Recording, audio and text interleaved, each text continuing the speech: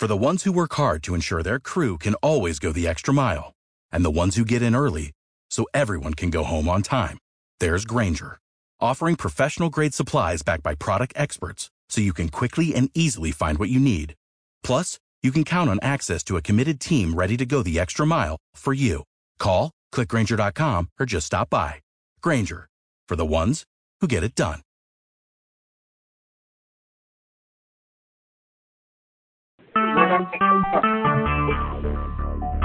Talk shoes. Recorded live. Fragments of silicon, now with 100% more chance of freezing your ass off.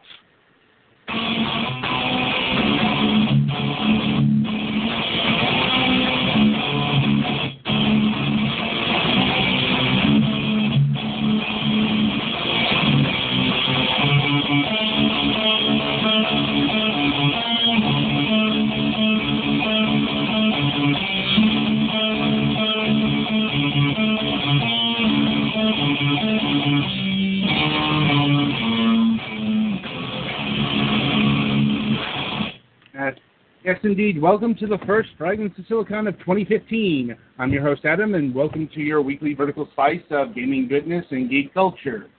Yeah, and it's cold out. Less cold where I am because I live in Florida. Lucky bastard. The temperate part of Florida, so it's still kind of cold here. Like, okay, if it's above 30, you don't get to bitch. If it's below 30, you still don't get to bitch because it's colder here. Well, how cold is it where you are?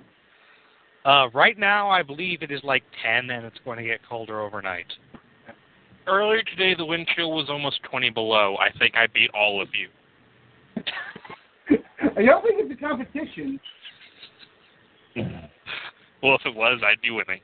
Well, inland of here, I think it's forecasted to get to 50 below tonight. Yeah, you shut your poor mouth. I feel like going, no, this is not a competition that anyone wins. Yeah. Yes, even if you win, you still lose. More or less. Anyway, I'm your host, Adam, and with me is, well, basically the new normal. Now, joining us is Keith. Hey. Ogre. Wake the fuck up. No. Petty Fan. I mean... I'm still cold. And Gollix. Hello. So, a couple of notes. Mac is having, job issues again. One of his jobs is moving his hours around, and so he's going to be a bit intermittent for God knows how long. Naka likewise still has an enormous workload, and he will pop up if he can manage it, but don't expect a lot of that in the next few months. So this is basically our cast. Now, as Petty Fan and Gollix are on staff permanently now. Woo! You guys are going to hear my fancy voice a lot more. You've been promoted. You guys are promoted to temporary permanent staff members. Does it come with a plaque and a locker this time? No. Sure. No. Yes, it comes with a glass. They're made out of data, so you can't put anything into them. All right. It comes with a glass of water and an envelope with a suicide pill on it. And then the envelope has the date of your firing. Oh, look at that. It was yesterday. Well, then, that was dark. Yeah. Anyway, let's see. How's everyone doing tonight? I'm a little annoyed myself because my check engine light of mystery turned on today, and I got to take it in. So it's is this a minor problem, or is this something that I'm going to have to get rid of the car kind of deal? I hate those. So do I. It's like, it's probably nothing, but I gotta take my time out to fucking get it checked anyway because it's Schrodinger's car. Yeah. Until someone else looks under the hood, it might be dead, but it might not be. Yeah. So I got to call the mechanic tomorrow and schedule an appointment and all that fun stuff. So it's like, so more on that later. Anyway, so Keith, how are you doing tonight? I'm doing pretty good. I bought a vape on Monday, and this is how it's done for me so far. I bought a vape and 1 pack of cigarettes. Uh-huh. That pack of cigarettes is sitting in front of me. There are still 5 cigarettes in it. I tried vaping a little bit before I quit smoking entirely. See, I went ahead and I bought a nice $60 job. You can mix your own flavors and stuff. Like I've got like 3 parts regular tobacco to 1 part spearmint. It's actually kind of smooth. Yeah. So I never got into the flavored stuff myself. Well, I bought this $60 kit came with 2 tips so that I can mix different stuff in them or whatever. 1 battery, a charging kit, a lanyard so I can put the thing around my neck, and a suction cup that I can like stand it up in or stick it to a wall or something. Right. Now, is this one of those things that looks like a cigarette, or does it look like a pen? No, this thing looks like a great big fucking pen. I guess it's more, would people recognize this as an e-cig or not? They would have, I mean, it dangles around my neck. This thing is longer than my pencil, and it's about as big around as like a pen flashlight, a little bit larger. Hey, it hits good, gives me good smoke, and it curbs my want to go, hey, I need a cigarette. It's like whatever the health risks of e-cig, they got to be better than cigarettes. Hey. It has less tar. Well, yeah. I think something would have to be working very hard to be more deadly than cigarettes. I finished off a very interesting first time type of commission. I did a POV piece for somebody where the idea is that you're like looking through the character's eyes and there's a mirror reflection and all this stuff, and I did the whole thing. It was definitely R-rated, but at the same time it was kind of satisfying to finish because it was neat to see what I'd done with it all when it was finished. First official drawing of 2015. That and, of course, a Lavender's page, which counted as 2015. Those are the only 2 things I've done so far this year. Well, the year is only, a week old? Yeah, actually a week old today. Yeah. Well, no, a week old. Well, yeah, 7 days today. So that's actually pretty impressive for 7 days. Yeah. Anyway, so Ogre, how are things with you? I think a general consensus around this whole table is that it's cold. But, I mean, are you keeping warm? Really, other than that, for recording-wise, we're just doing small stuff for the moment because we've done a lot of big projects lately. We deserve a fucking break. Yeah, I saw some of the comments in the Mega Man 2 video. Like, apparently some people are thinking you're doing this because of scheduling problems. No, we're doing it because we just got done with the Paper Mario series and all that other stuff in between, so Right. We want a break. Fuck it. I mean, come on. Well, and I think Also, Mega Man We'll do bigger. I think Nugget's still We'll get bigger stuff down the road. It's just that for now we just want small stuff. So yeah, expect a lot of I don't know what 8 video series out of you, or something 15, however don't. Something like that. It ain't gonna be the huge like. You have to have 2 playlists for the damn thing. Right. I think Naka's still burnt out from Persona 3. I'm burnt out from it, and I never played it. Well, I mean, it took him a whole year to complete that game, so I'm not surprised. Anyway, so, Golix, how are you? Oh, I'm doing pretty good. Mm-hmm. Aside from the cold. Death dice. Yeah. I'm kind of anxiously awaiting the January DLC for Hyrule Warriors, and for Pathfinder, I've been running the game for a couple sessions now, and I think my experiment with game mastering has gone pretty well so far. You haven't killed a man out of spite yet? No.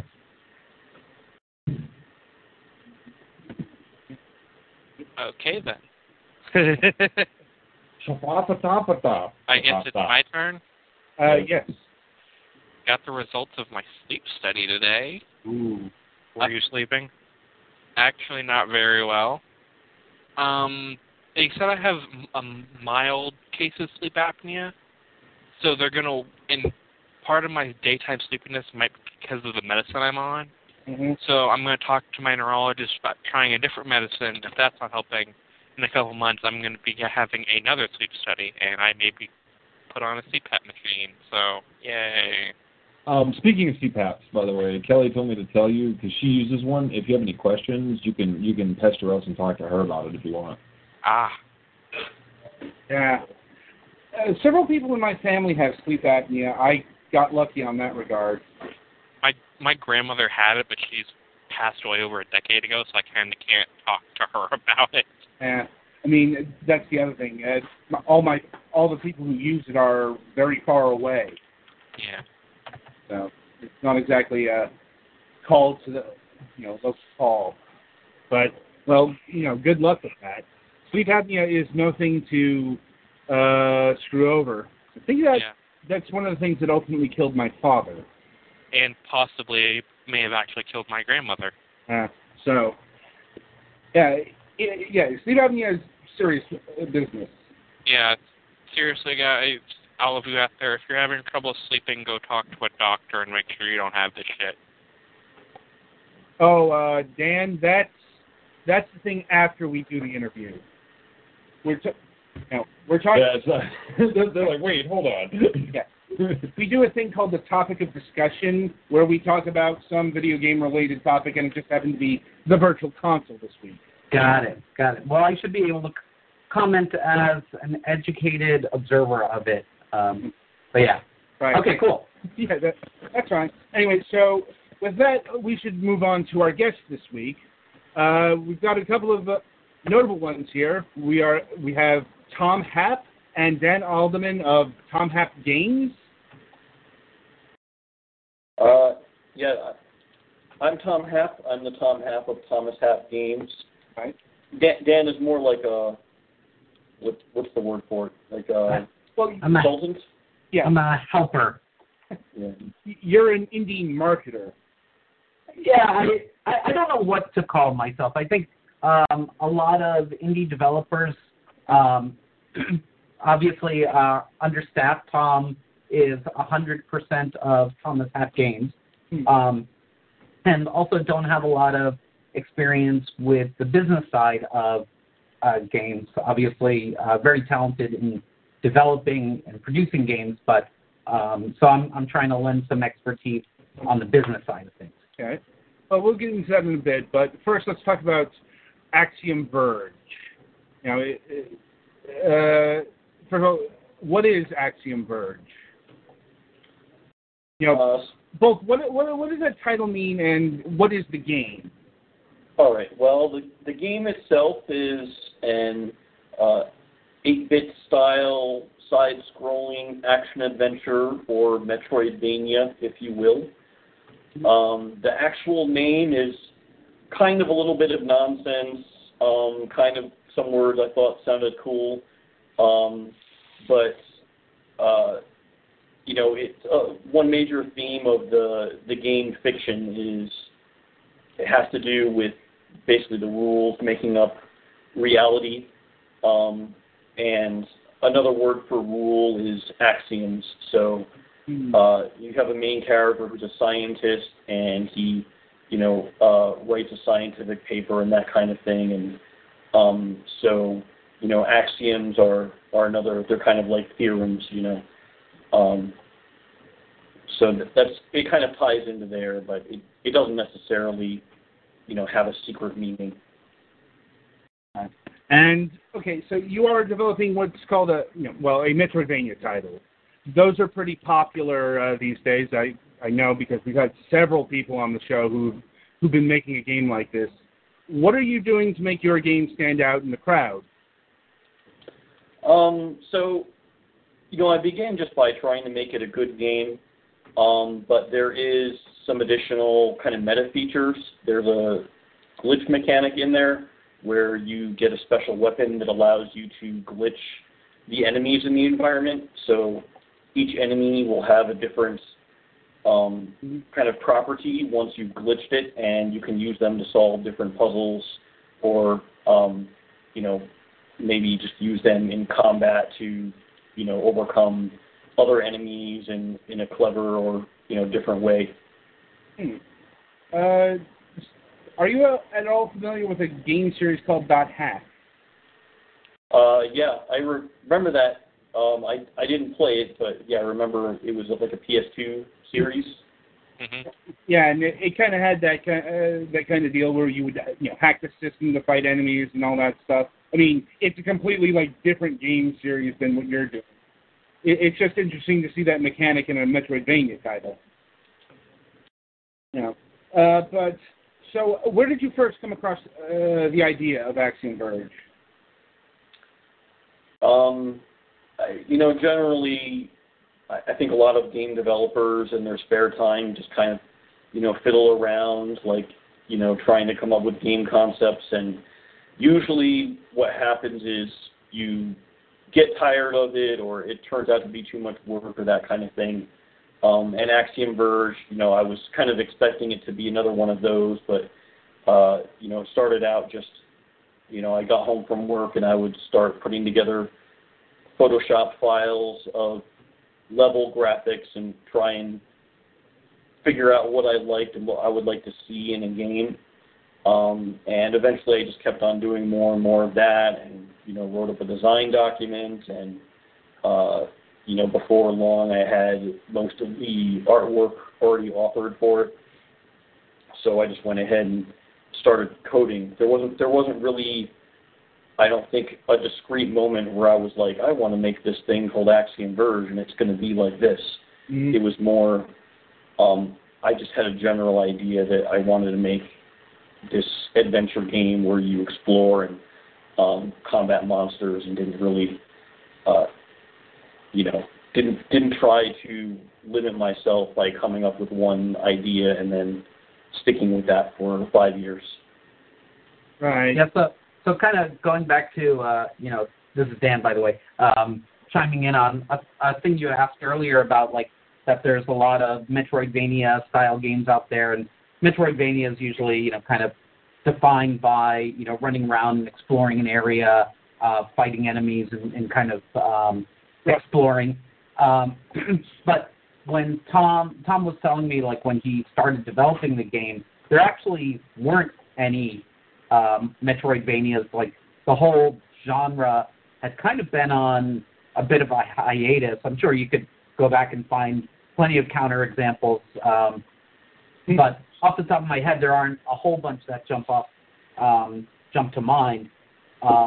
And this entire time, for the last 5 years, Tom was working on it as a side project while holding down full-time jobs at the weekends and the evenings. So would have been nice, I guess, in retrospect, if he just kind of quit his job early on and finished the whole game in 2 years and had been a little bit ahead of the curve. But I think there's a lot of interesting things about it that have kind of germinated over those 5 years.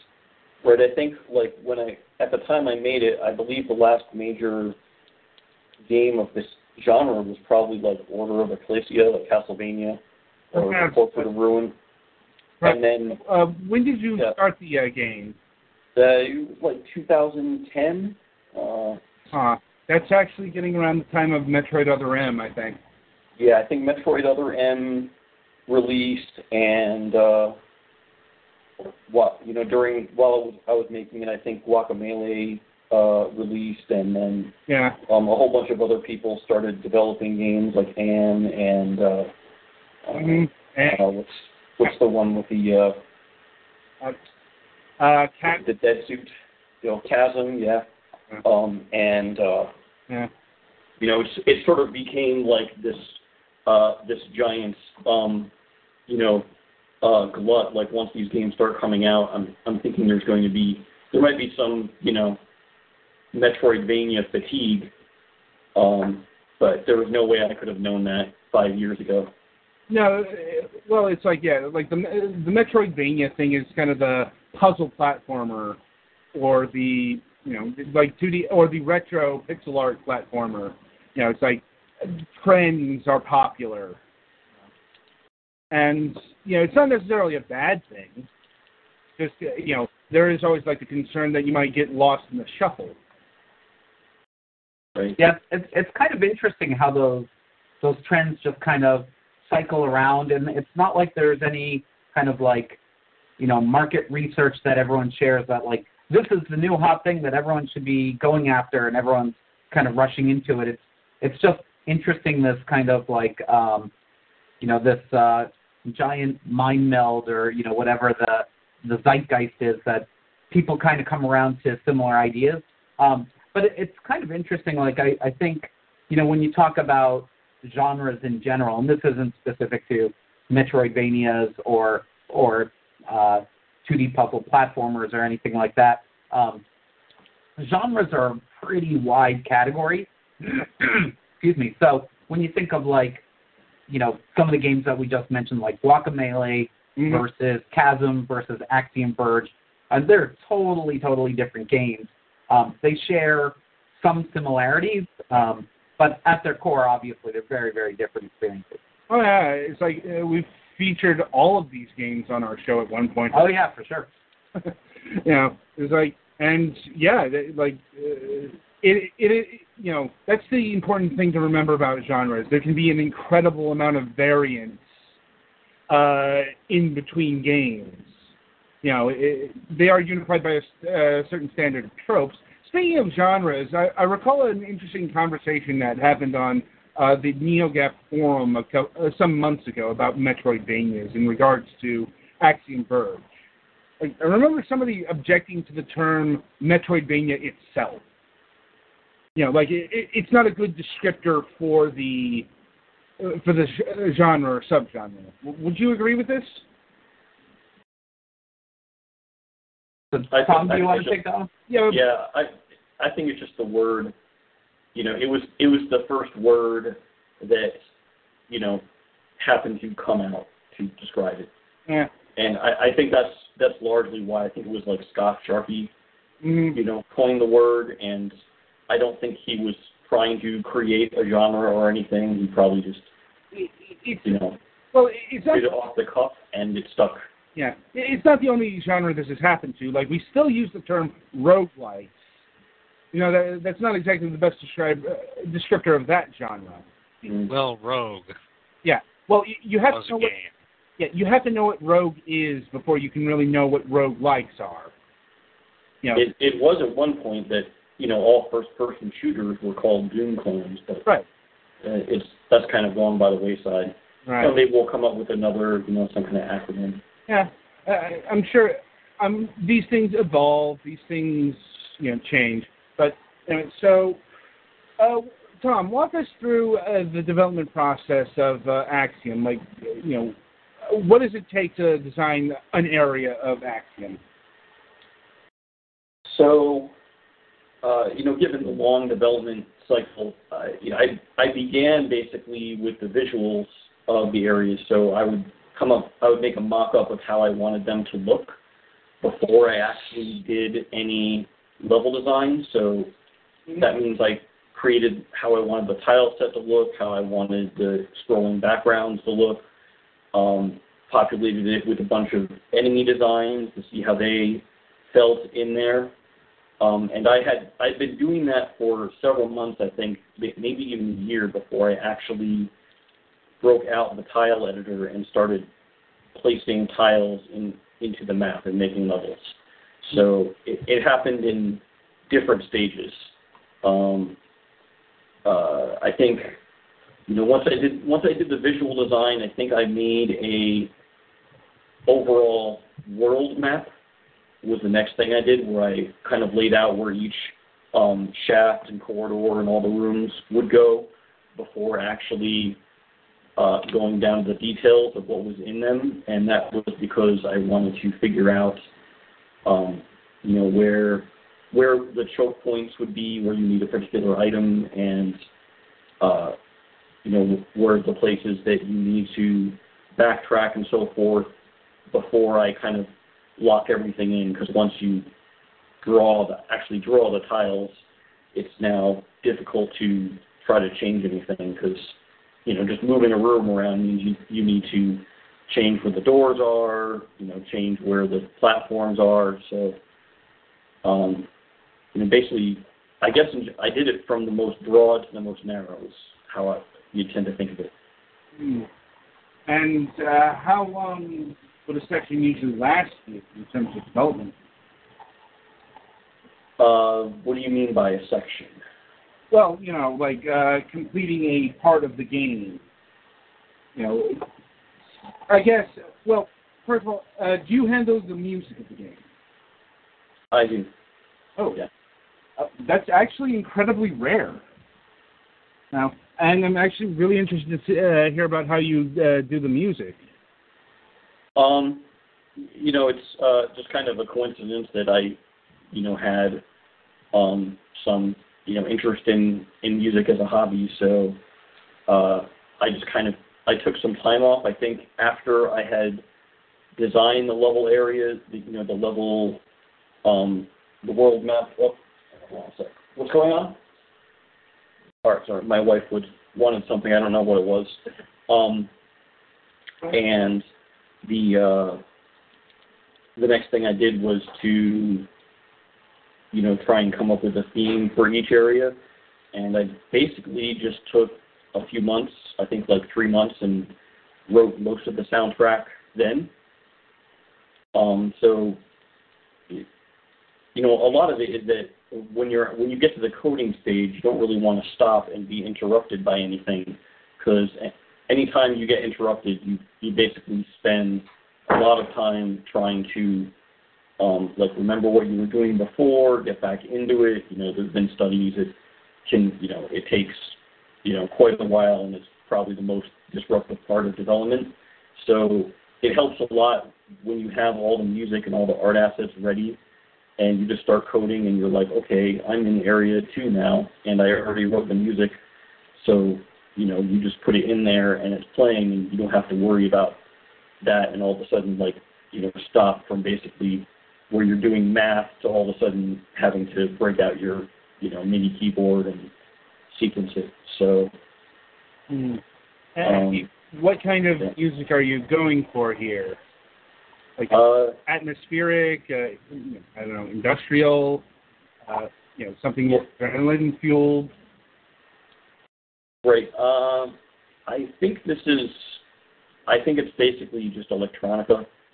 I don't know. I read a preview recently that described it as chiptune, which yes. There are some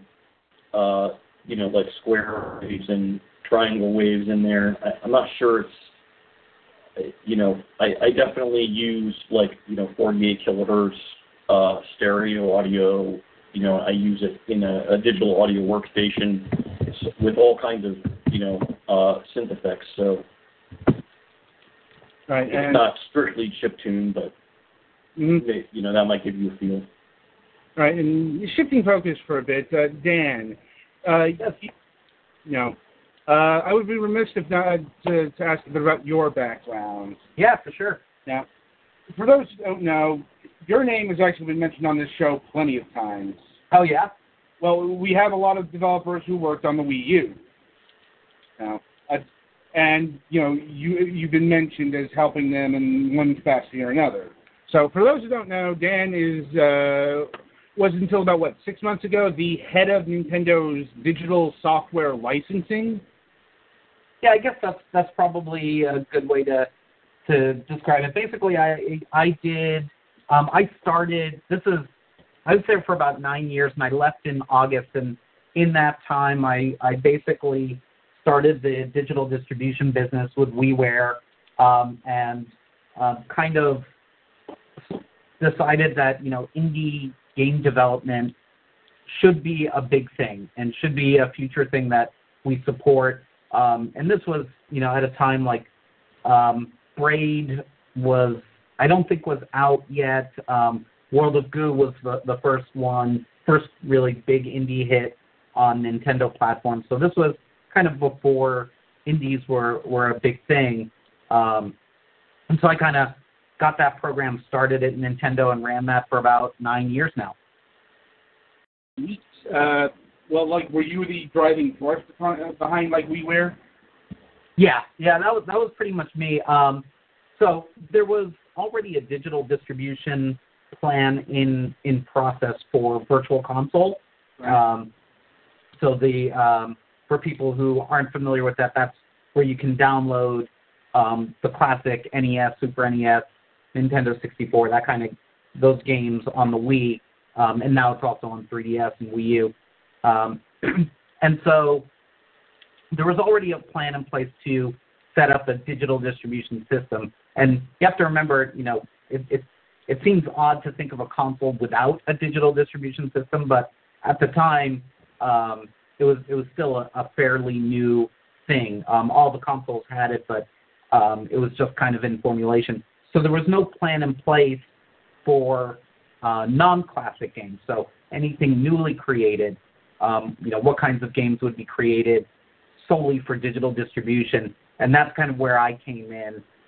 So I didn't, develop the infrastructure for it, but kind of set up the strategy at Nintendo of America of like, we have this infrastructure.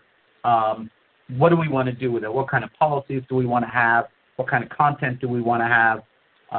And so I kind of decided early on that the main thing I really wanted to accomplish with it was, it sounds kind of trite now, but innovation. Because games were really in a rut. Like everything was just, very, we talked about genres and tropes, and everything was very tropey, very, everyone was very risk averse in terms of game design. And so I really wanted to see if removing some of the risk of like physical inventory and mass producing discs and things like that, if that would open things up and free developers to take more creative risks. And I guess I wasn't alone in that thinking, because the whole indie scene kind of flourished with the advent of digital distribution. That's why, nowadays you see so many different kinds of games that you never would have seen 10 years ago. Oh, yes. Now, did you have much problems with, like, Japan in implementing these systems? Well, there were some things that Japan would get involved with, and then there were a lot of things that I was able to do on my own at the NOA subsidiary level. So the infrastructure was all controlled out of Japan. So the user interface, the purchasing process, and that was probably one of the biggest frustrations, was finding in the WiiWare days and also in the DSiWare days, just how difficult it was to find the games, and once you found a game that you were interested in, the process to purchase the game and download it and all of that, it was really unintuitive. So that would probably be one of the biggest frustrations. Another one I've talked a lot about is this idea of a performance threshold, which was something that was instituted by Japan, where developers had to qualify for rev share by selling a certain number of units. And if they didn't sell that many units, then they just didn't get any revenue from their game. And the idea behind it was to tell people who are interested in producing shovelware, just to say, like, if your game is crap and it's not going to sell, then just don't bother, because you're not even going to get any revenue from it. But unfortunately, it wound up being a policy that really wound up hurting a lot of developers who really were making decent games, and just by virtue of the fact that it was tough to find them, I think a lot of them suffered from that. And I do remember quite a bit of shovelware on the WiiWare. Yeah, so it didn't even achieve the goal of keeping out shovelware. So that's kind of the thing that burns the most, is like we had this thing that was set up to prevent shovelware, but it came in anyway. And it's interesting though, because there's a couple ways to do digital distribution. One is, you could be a gatekeeper where people, developers have to submit their games, and then if the platform likes it, they let it in. And then the other approach is just to say, anyone who wants to make a game can just make it and let the marketplace sort it out. And Nintendo very early on was in the former camp where, we all wanted to, kind of not set ourselves up as the arbiters of here's what is a good game and here's what's not a good game, and kind of keeping people out. But at the same time, it just let in so much trash, and there wasn't a good way of sorting through it that it wound up just cluttering things up. So I think ideally, if you've got a really good system for discovery, then yeah, why not open things up and let all the ideas in? But without that discoverability, it just becomes a lot of noise. Discoverability is an issue. Is always an issue with these things. Also, drip feed method versus opening the floodgates. Yep. These are arguments I've heard a lot lately because, like Steam, Steam opened up its floodgates, and some people are happy about that, some people are not. So, yep. But anyway, so what led you to leave Nintendo? It's actually been something I had been thinking about for years. Like I've been interested. Like I talked with developers for years and years, and it always seemed so much more exciting what they were doing. Just kind of being entrepreneurial. I really like the idea of being super close to a game because a lot of times I dealt with hundreds of games over the years, but always at an arm's length distance where I would, hear on a maybe monthly basis or quarterly basis about the status of some game or another. But I really like the idea of kind of being much more involved in kind of the day-to-day process of bringing a game to market as opposed to overseeing a system where multiple games are brought in. And, so I'd been thinking about it for years and years and was always reluctant to. And then one day I just kind of realized, like, if I don't actually just, try to take some steps to do this thing and go off on my own and work directly with indie developers, if I don't do it soon, I should just admit to myself I'm never going to do it, and I'm just going to kind of keep going on the track that I'm on.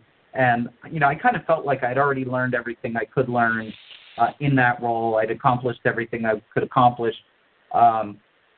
So I just kind of made up my mind. It was probably around April of last year, April or May, and kind of made up my mind and started the process. And it was interesting, like once I kind of set the wheels in motion, like by registering an LLC and registering a domain name and kind of listing out all the steps I would have to go through and just kind of going through them, a lot of the fear of going off on my own went away. And I just started marching through the steps and so haven't looked back yet. I'm hoping Axiom Verge does very well and Chasm, another game that I'm working on, does really well, so I don't have to go back and go back crawling with my tail between my legs asking for my old job back. So we'll see. I mean, that's the role of the dice, I suppose. And absolutely. But if it makes you feel any better, you're not the only one who's in indie marketing. My job is, I've met other people who do what you do. And it's always appreciated. Making sure that these games get highlighted. But that does. So what skills at Nintendo did you learn that will help Axiom Verge here and Chasm for that matter? Yeah. So I think it's several things. One is just having seen lots of games going through the process, so kind of knowing where the hang-ups are, what opportunities a lot of developers miss out on because they're maybe not aware of them or not planning for them, and seeing a lot of the mistakes that people have made, like being so focused on development that they forget to talk about their game and kind of make an effort to reach out to press and media so that people can become aware of the game, because there's so many games out there that people just don't know about. And if they had known about it, would have absolutely loved the game. And it's always sad to see like a great game that just nobody's ever heard of, and it kind of dies on the vine. And, years later, people find out about it and like, oh, that was actually pretty cool. It's like, well, it's too bad because the developer has already shut down, and, you can still buy the game and play it, but, that ship has already sailed. So I really want to make sure that great games like Axiom Verge and Chasm, that everyone who would actually enjoy playing it has an opportunity to hear about it and learn about it. And then, if it's not a game for them, obviously it's not a game for them. Not every game is for everybody, but it's really difficult and challenging to break through the noise to make sure that you're reaching the people who really want to hear about it. Mm-hmm. Yeah, certainly understandable. And speaking of marketing, so what is the idea behind this rolling preview coverage? Yeah, so this is an idea that Tom and I came up with. We were talking about different ways to kind of stay in touch with people who are interested in the game, and also kind of create opportunities for other people to hear about the game. So what we're doing is, so the game is fully playable from beginning to end. It's already, Tom will probably cringe when I say it's done, because from his perspective it's not. There's still a lot of polish to be done, but it's fully playable from beginning to end.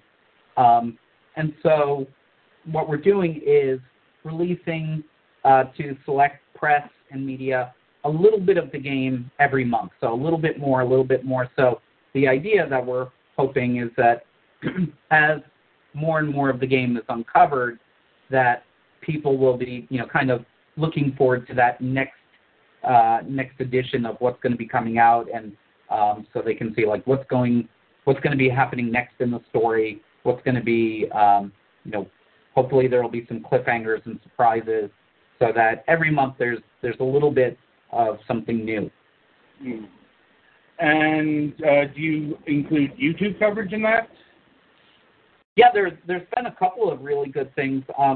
Just yesterday, actually, Colin Moriarty did a Let's Play of Slow Reveal number 3. So we're up to Slow Reveal number 3, which gives about 15% of the game. But since he hadn't done Slow Reveals 1 and 2, he just kind of started from the beginning.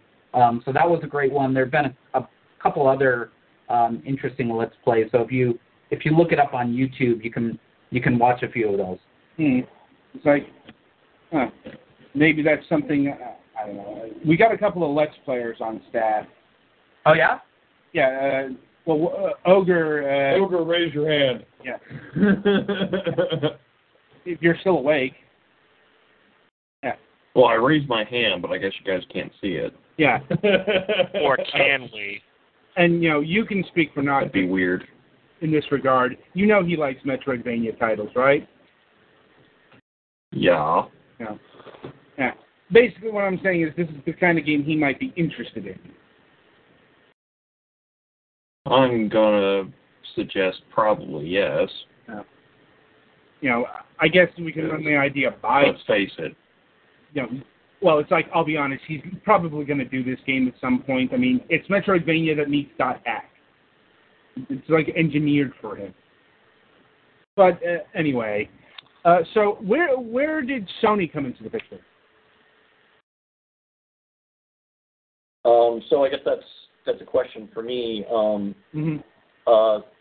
Basically, before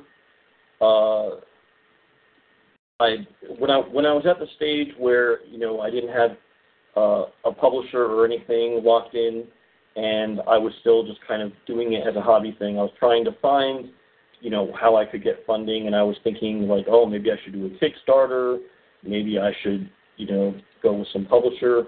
And one of the things that I did was submit to Indiecade, which is a great service because even if you're not selected as an Indiecade finalist or winner, they actually try and set up independent developers with publishers or platform holders who are interested in that kind of game. And Sony evidently had said, like they're looking for these kind of side-scrolling action games.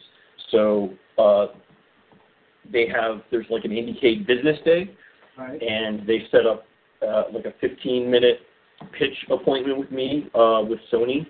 On that same day, I think there was like a bunch of other things, like Dan was presenting, Wii U development, and Chris Charla was there from Microsoft. Mm-hmm. So, I kind of went to the different people, and I think I ended up pitching to Microsoft and Sony, and Sony, they did show some interest, but it took a while before I actually kind of got a confirmation.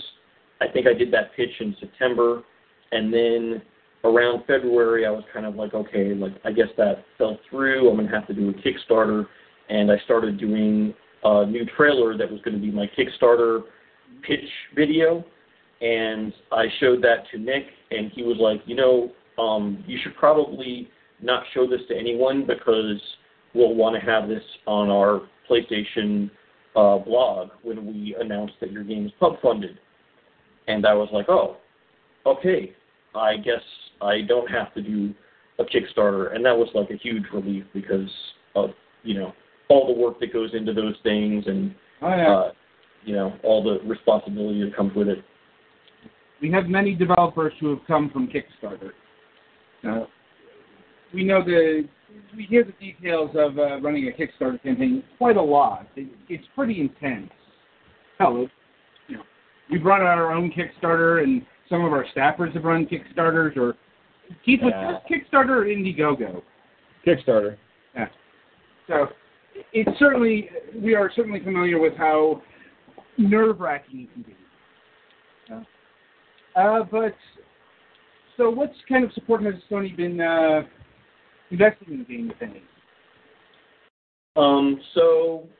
They, like, aside from generally, like, pointing me in the right direction for how to get the game published on their store, they do a lot of marketing support where they'll give me a couple of kiosks for the big trade shows like E3 and PAX and the recent PlayStation experience. They'll, for example, they put the game into the in-store, like the retail store PS4 kiosks where you can get demos of games. They're in there. They'll feature the game on the PlayStation blog. It's a lot of different things. Yeah, and this game is appearing on the PlayStation 4 and the PlayStation Vita, is it not? Correct. Yes, and so it will have cross-buy? That's the plan. And regarding the PlayStation Vita version, is it going to be the same game, or are you going to have to make sacrifices to get it to run on the portable? That's still indeterminate. We're kind of waiting for the tech to come through on that, because basically Axiom Verge runs on Monogame, which is the cross-platform version of XNA, and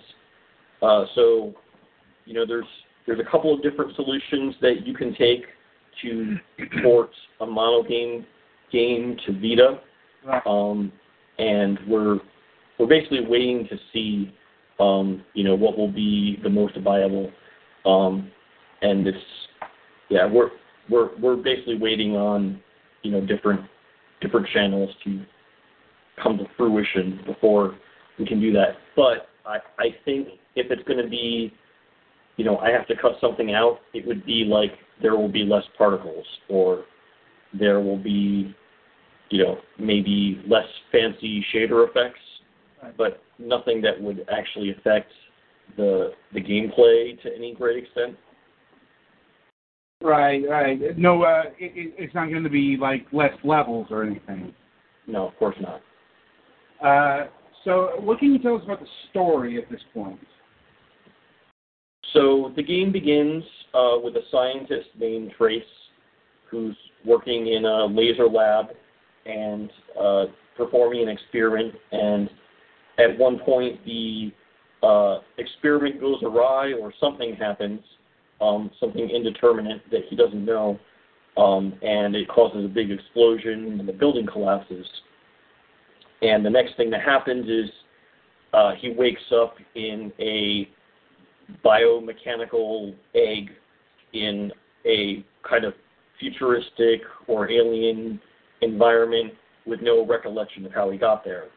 So the story is mostly about him trying to figure out how he got there and why he's there, and how he's going to get out of there, if that's what he wants to do. From what I've seen so far, it definitely looks interesting. Like, I don't know, he meets an AI of some kind? Maybe. Well, it's something I can only quantify in that regard because I don't know what she is. So. Right, yeah. He meets, I call her a biomechanoid. She's something like a cyborg, I guess. Mm-hmm. A very big one. Yeah. I've seen screenshots. Like she looks like one of those. For those who haven't seen the game, if you know Metroid, when you go into one of the elevators, it looks like one of those statues that you bypass. That's the best way I can frame it. Yeah. But I've seen it in some other things too, where it's like a giant face in a wall. Right.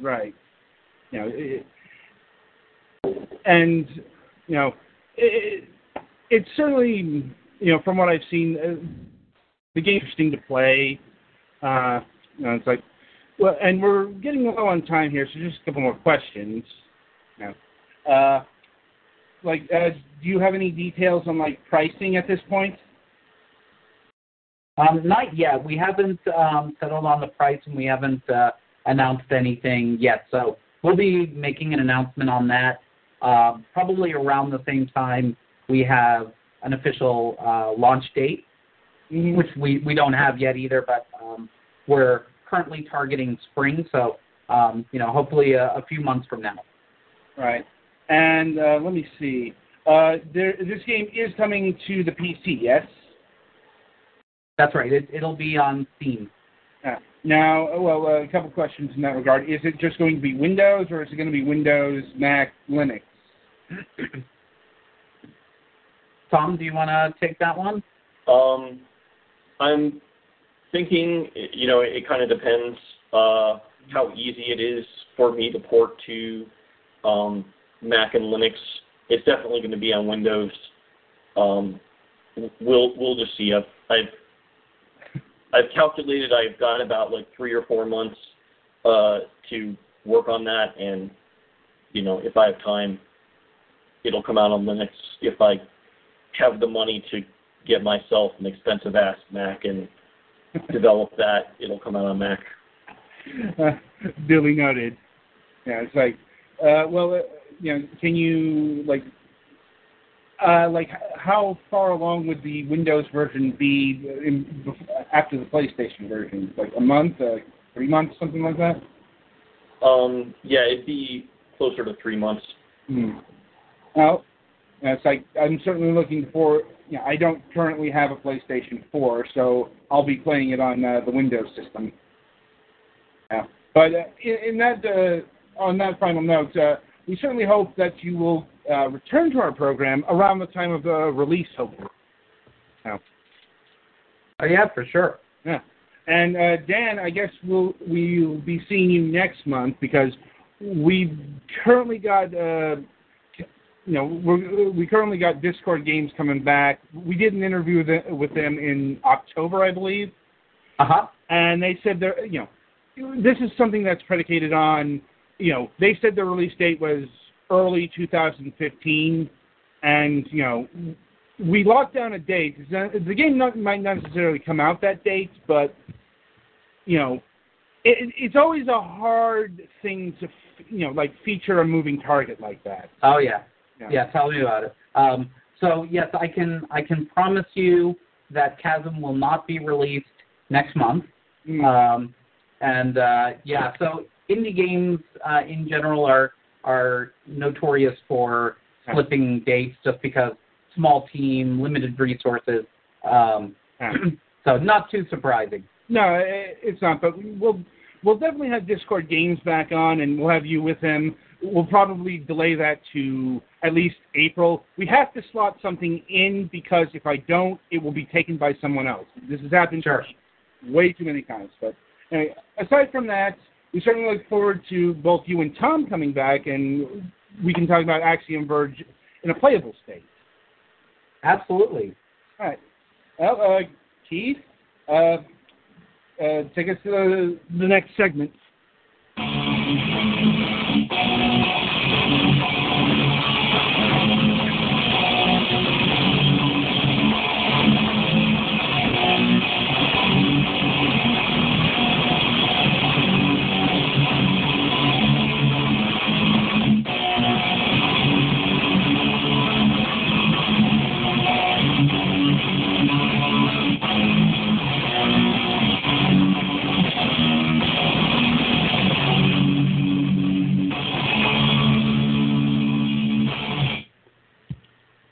So welcome to the topic of discussion. This week, as it so happens, we're talking about the Virtual Console. And note to our guests, if you want to talk about this, you are welcome to. Now, there's no requirement, but we always enjoy it when our guests do chime in. But anyway. Yeah. Especially if they actually know what they're talking about, because, really, look at us. I don't, but Dan is like the creator of this thing, right? So. No. I had some stuff to do with it early on, but I haven't dealt hands-on with that Virtual Console in years. Yeah, that's the thing. The Virtual Console is actually a separate service from Nintendo. And indeed, this was the original digital distribution network they thought out. Like, this is the one that was at launch, I think, or at least near launch. Yep. And, back on the Wii, it featured a whole slew of systems from NES, Super NES. And, okay, then. Later on, Genesis, TurboGrafx 16, MSX, just a whole range of classic consoles. And now it's available on both the 3DS and Wii U. Who dropped? Was not I. I can still hear you, so I don't think I dropped. Keith dropped. Oh, yeah, Keith has got the dots. Anyway, so, yeah. But, yeah, so the Wii U and the 3DS have their own, like, each Virtual Console service is different. But, well, Dan, what parts of the Virtual Console did you have involvement in? So I was involved in Virtual Console really early on with things like doing a market research study, trying to figure out what the pricing should be like. There was a lot of debate should some of the better-known games like, the ones that we knew people are really going to be interested in, like Super Mario Brothers or the original Legend of Zelda, should we price those, higher because they're going to be in more demand, and some of the lesser-known titles maybe a little bit lower. And so it wasn't solely... Hello? Yeah. Oh, sorry. A whole bunch of sound just went away. Thomas left. Oh, okay. So he had some static.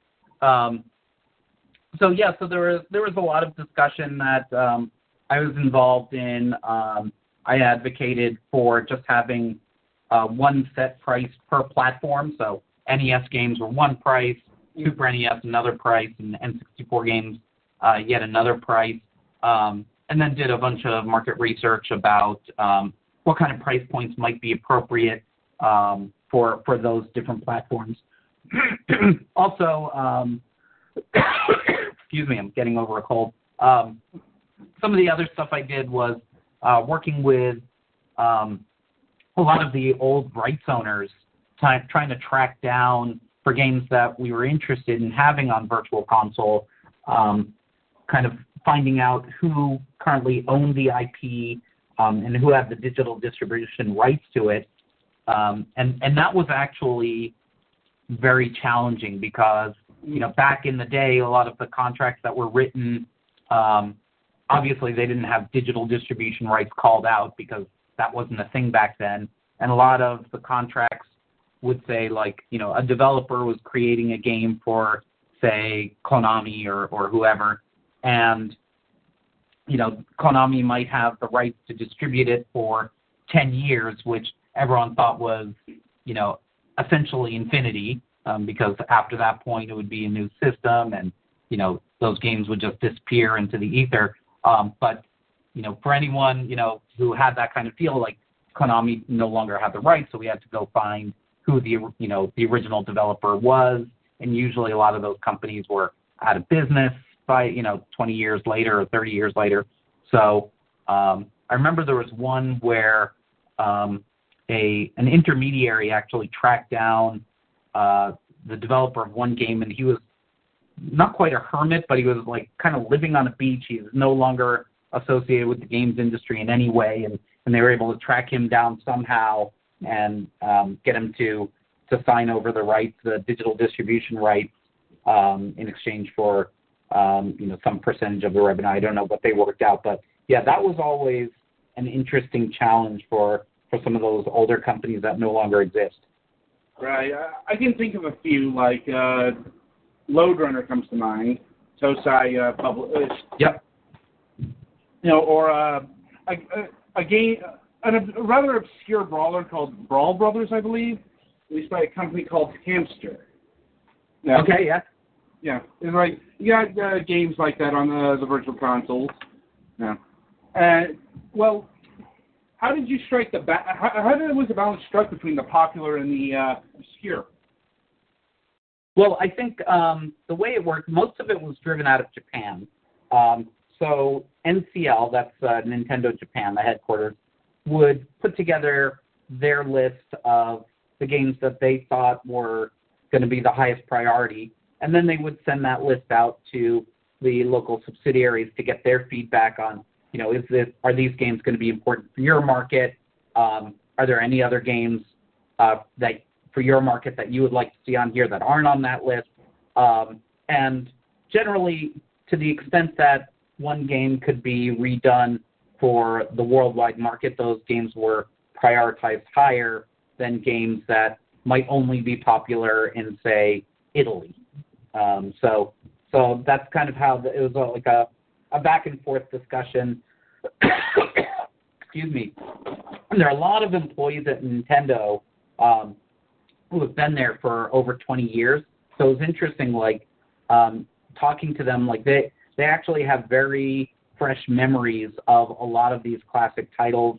They worked on some of them. They remember, like, back in the day when they were doing testing, they worked on them, or when they were working in the call center, they would give pro tips on how to beat certain areas. So a lot of people knew a lot of these games really well, and like for me, I remembered a lot of the games, but not all of them, and so it was interesting to kind of see the depth of the knowledge inside Nintendo. Yeah, from what I understand, they keep a lot of stuff around. Like I remember that one asked where they showed the original Legend of Zelda design map. But not every virtual console is created the same, because the Wii U virtual console has different content than the Wii or the 3DS. Right. And now another question I do have is who does development on the virtual console stuff? That's all handled by Japan, by Nintendo Japan. I was wondering, because I heard like some people thought it was NSTC. Mm-hmm. But good to know. And well, it's like, Dan, what are your thoughts on the current virtual consoles, the Wii U and the 3DS one? I think they're great. I would love to see more content, of course, but I think probably more than a lot of people who kind of complain online about, like, why isn't this game coming out? Why isn't that coming out? I have a little bit more insight into the complexities of why certain games can't come out.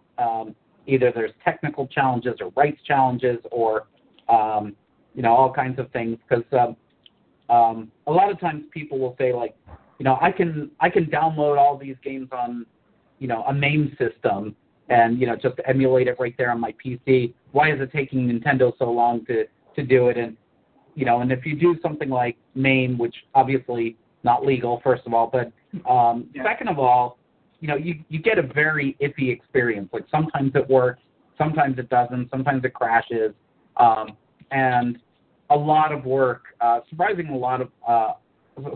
amount of work goes into testing each title to make sure that that it works as smoothly as possible.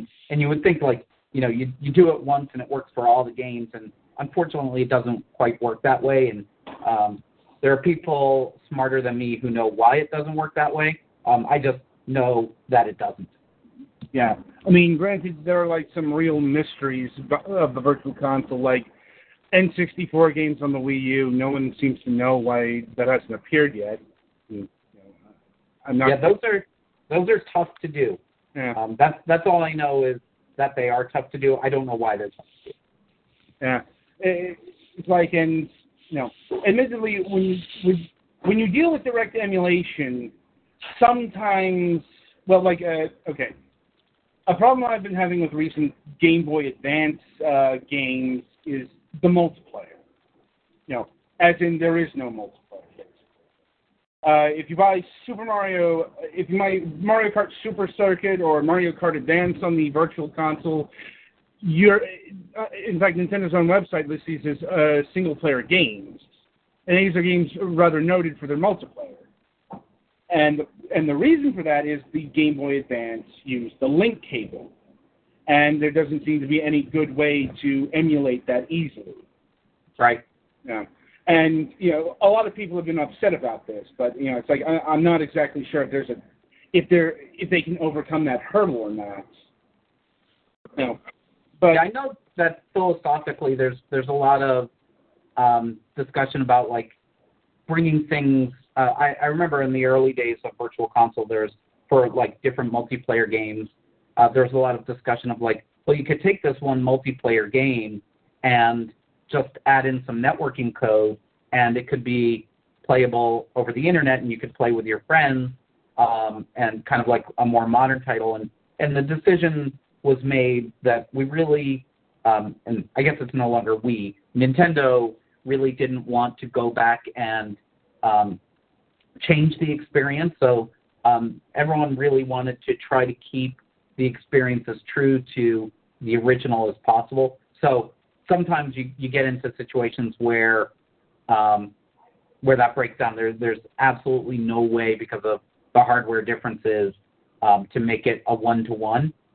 So I think rather than kind of develop something new that wasn't in the original, they would rather cut something out to make sure that what is in there remains pure. Right. Right. So not to monopolize the time here, but other people, Galit, Petty Fan Ogre, Keith, what are your experiences with the Virtual Console, if any? Well, I've been enjoying it because back in the NES and SNES days, there were a lot of games that I saw in Nintendo Power or saw in other things that looked really cool, and I didn't get a chance to play. And several of those games are on the Virtual Console now, and some of them were on the Wii even, and on the 3DS, obviously. Right. So I've had a chance to play Super Metroid and Demon's Crest and a few other ones that I had never been able to play before and wouldn't have. Yeah. I know some people complain about the glorious digital future, like, for example, in regards to the Virtual Console, Tetris for the Game Boy just got taken off because of rights issues. The rights expired and they can no longer sell the game, and people are upset because once a game goes out of print on the digital storefront, it's no longer for sale. I will note that if you actually buy the game, you still have it. Mm-hmm. As far as I understand, like Xbox Live, WiiWare, Steam, what have you, you'll usually still have the game. But Right.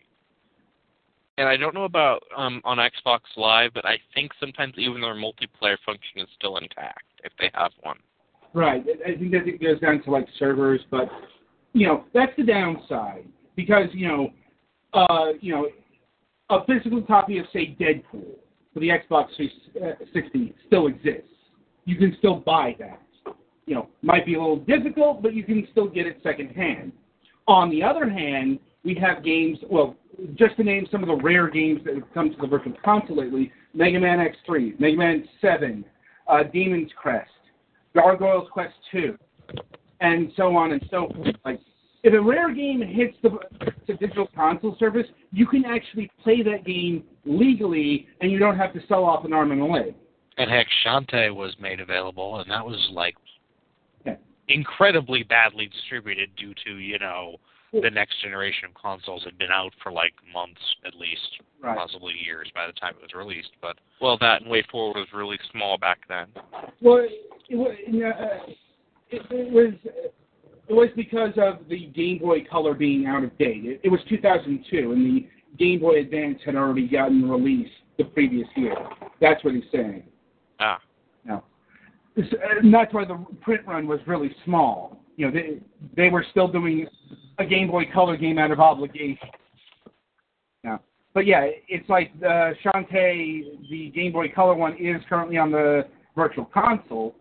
And presumably that's a game that's never going to vanish from the Virtual Console, unless the service itself vanishes. Yeah, Way Forward seems to be all up on that. Yeah. And, to give you an example of how digital distribution of classic games can be a godsend, go look up on eBay and look up Earthbound. Yeah. Oh, that's another one. I actually did play Earthbound on the Super Nintendo. I rented it once. Yeah.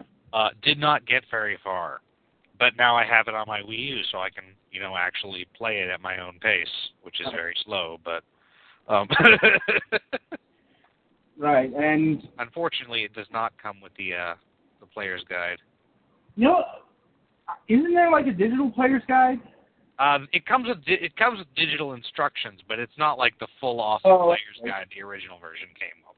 I see. That's something that kind of differs from service-to-service bonus features. But that's a thing for another time. But yeah, it's like you can get Earthbound for $10. Good luck to find that physical copy for that price. Yeah. If you do, make sure it's legal. And it's also, some have argued, having a digital version will bring the price of the physical down. No, it won't, because those versions are still rare. Just because another version of a game comes out doesn't drive the price of that version down. It's something to do with the collector's market specifically. There's a game, the Neo Geo, I can't remember right now, but the point is the North American version is really common, and the European version is very rare. So that one's a lot more expensive.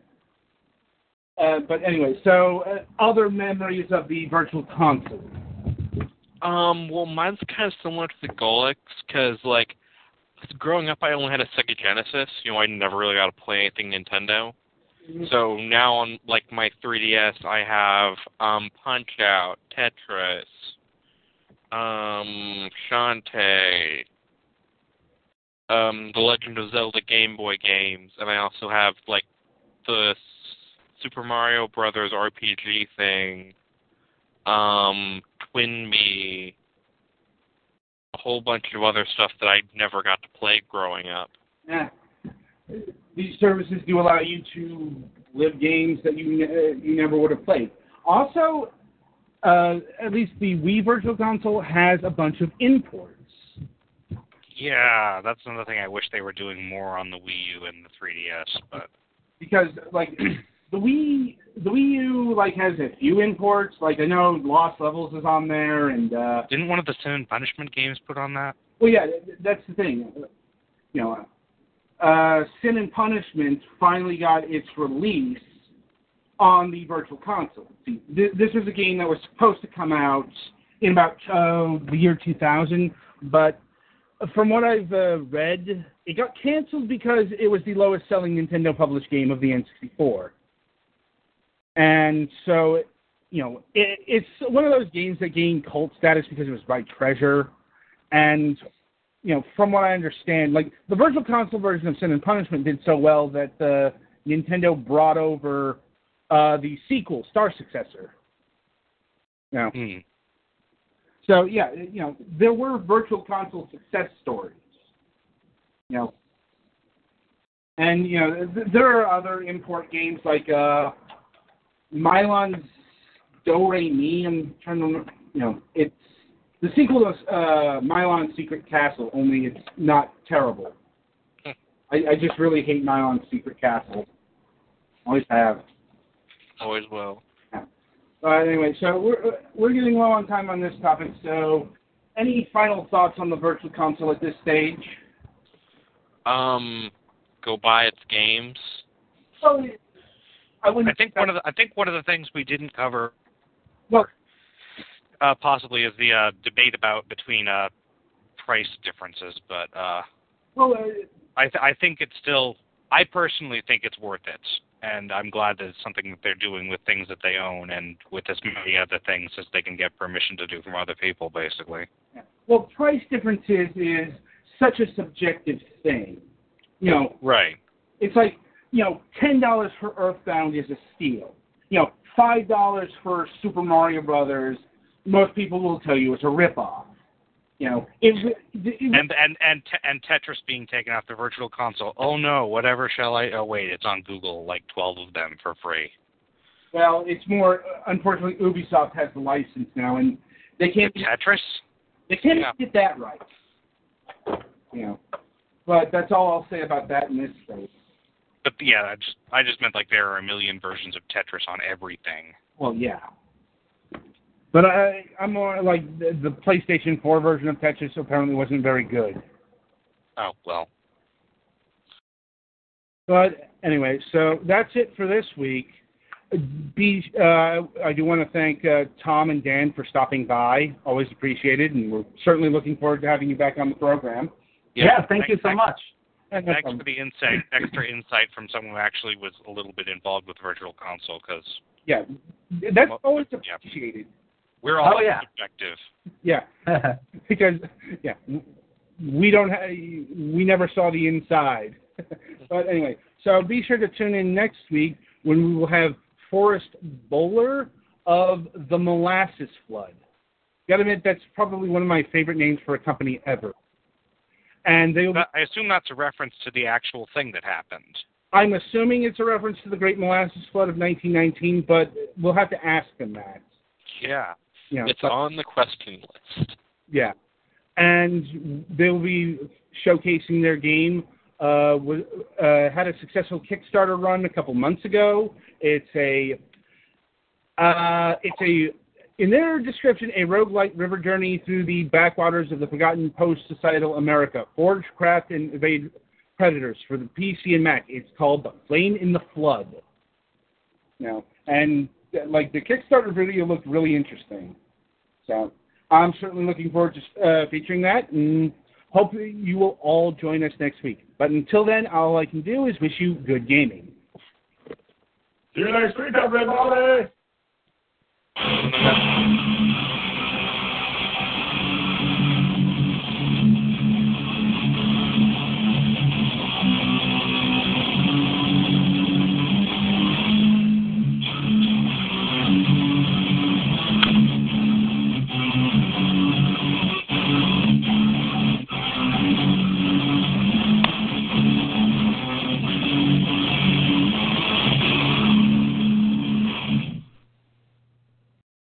Hey, guys, it is Ryan. I'm not sure if you know this about me, but I'm a bit of a fun fanatic when I can. I like to work, but I like fun, too. It's a thing. And now the truth is out there. I can tell you about my favorite place to have fun. Chumba Casino. They have hundreds of social casino-style games to choose from with new games released each week. You can play for free anytime, anywhere, and each day brings a new chance to collect daily bonuses. So join me in the fun. Sign up now at ChumbaCasino.com. No purchase necessary. VGW Group. Void where prohibited by law. See terms and conditions. 18+.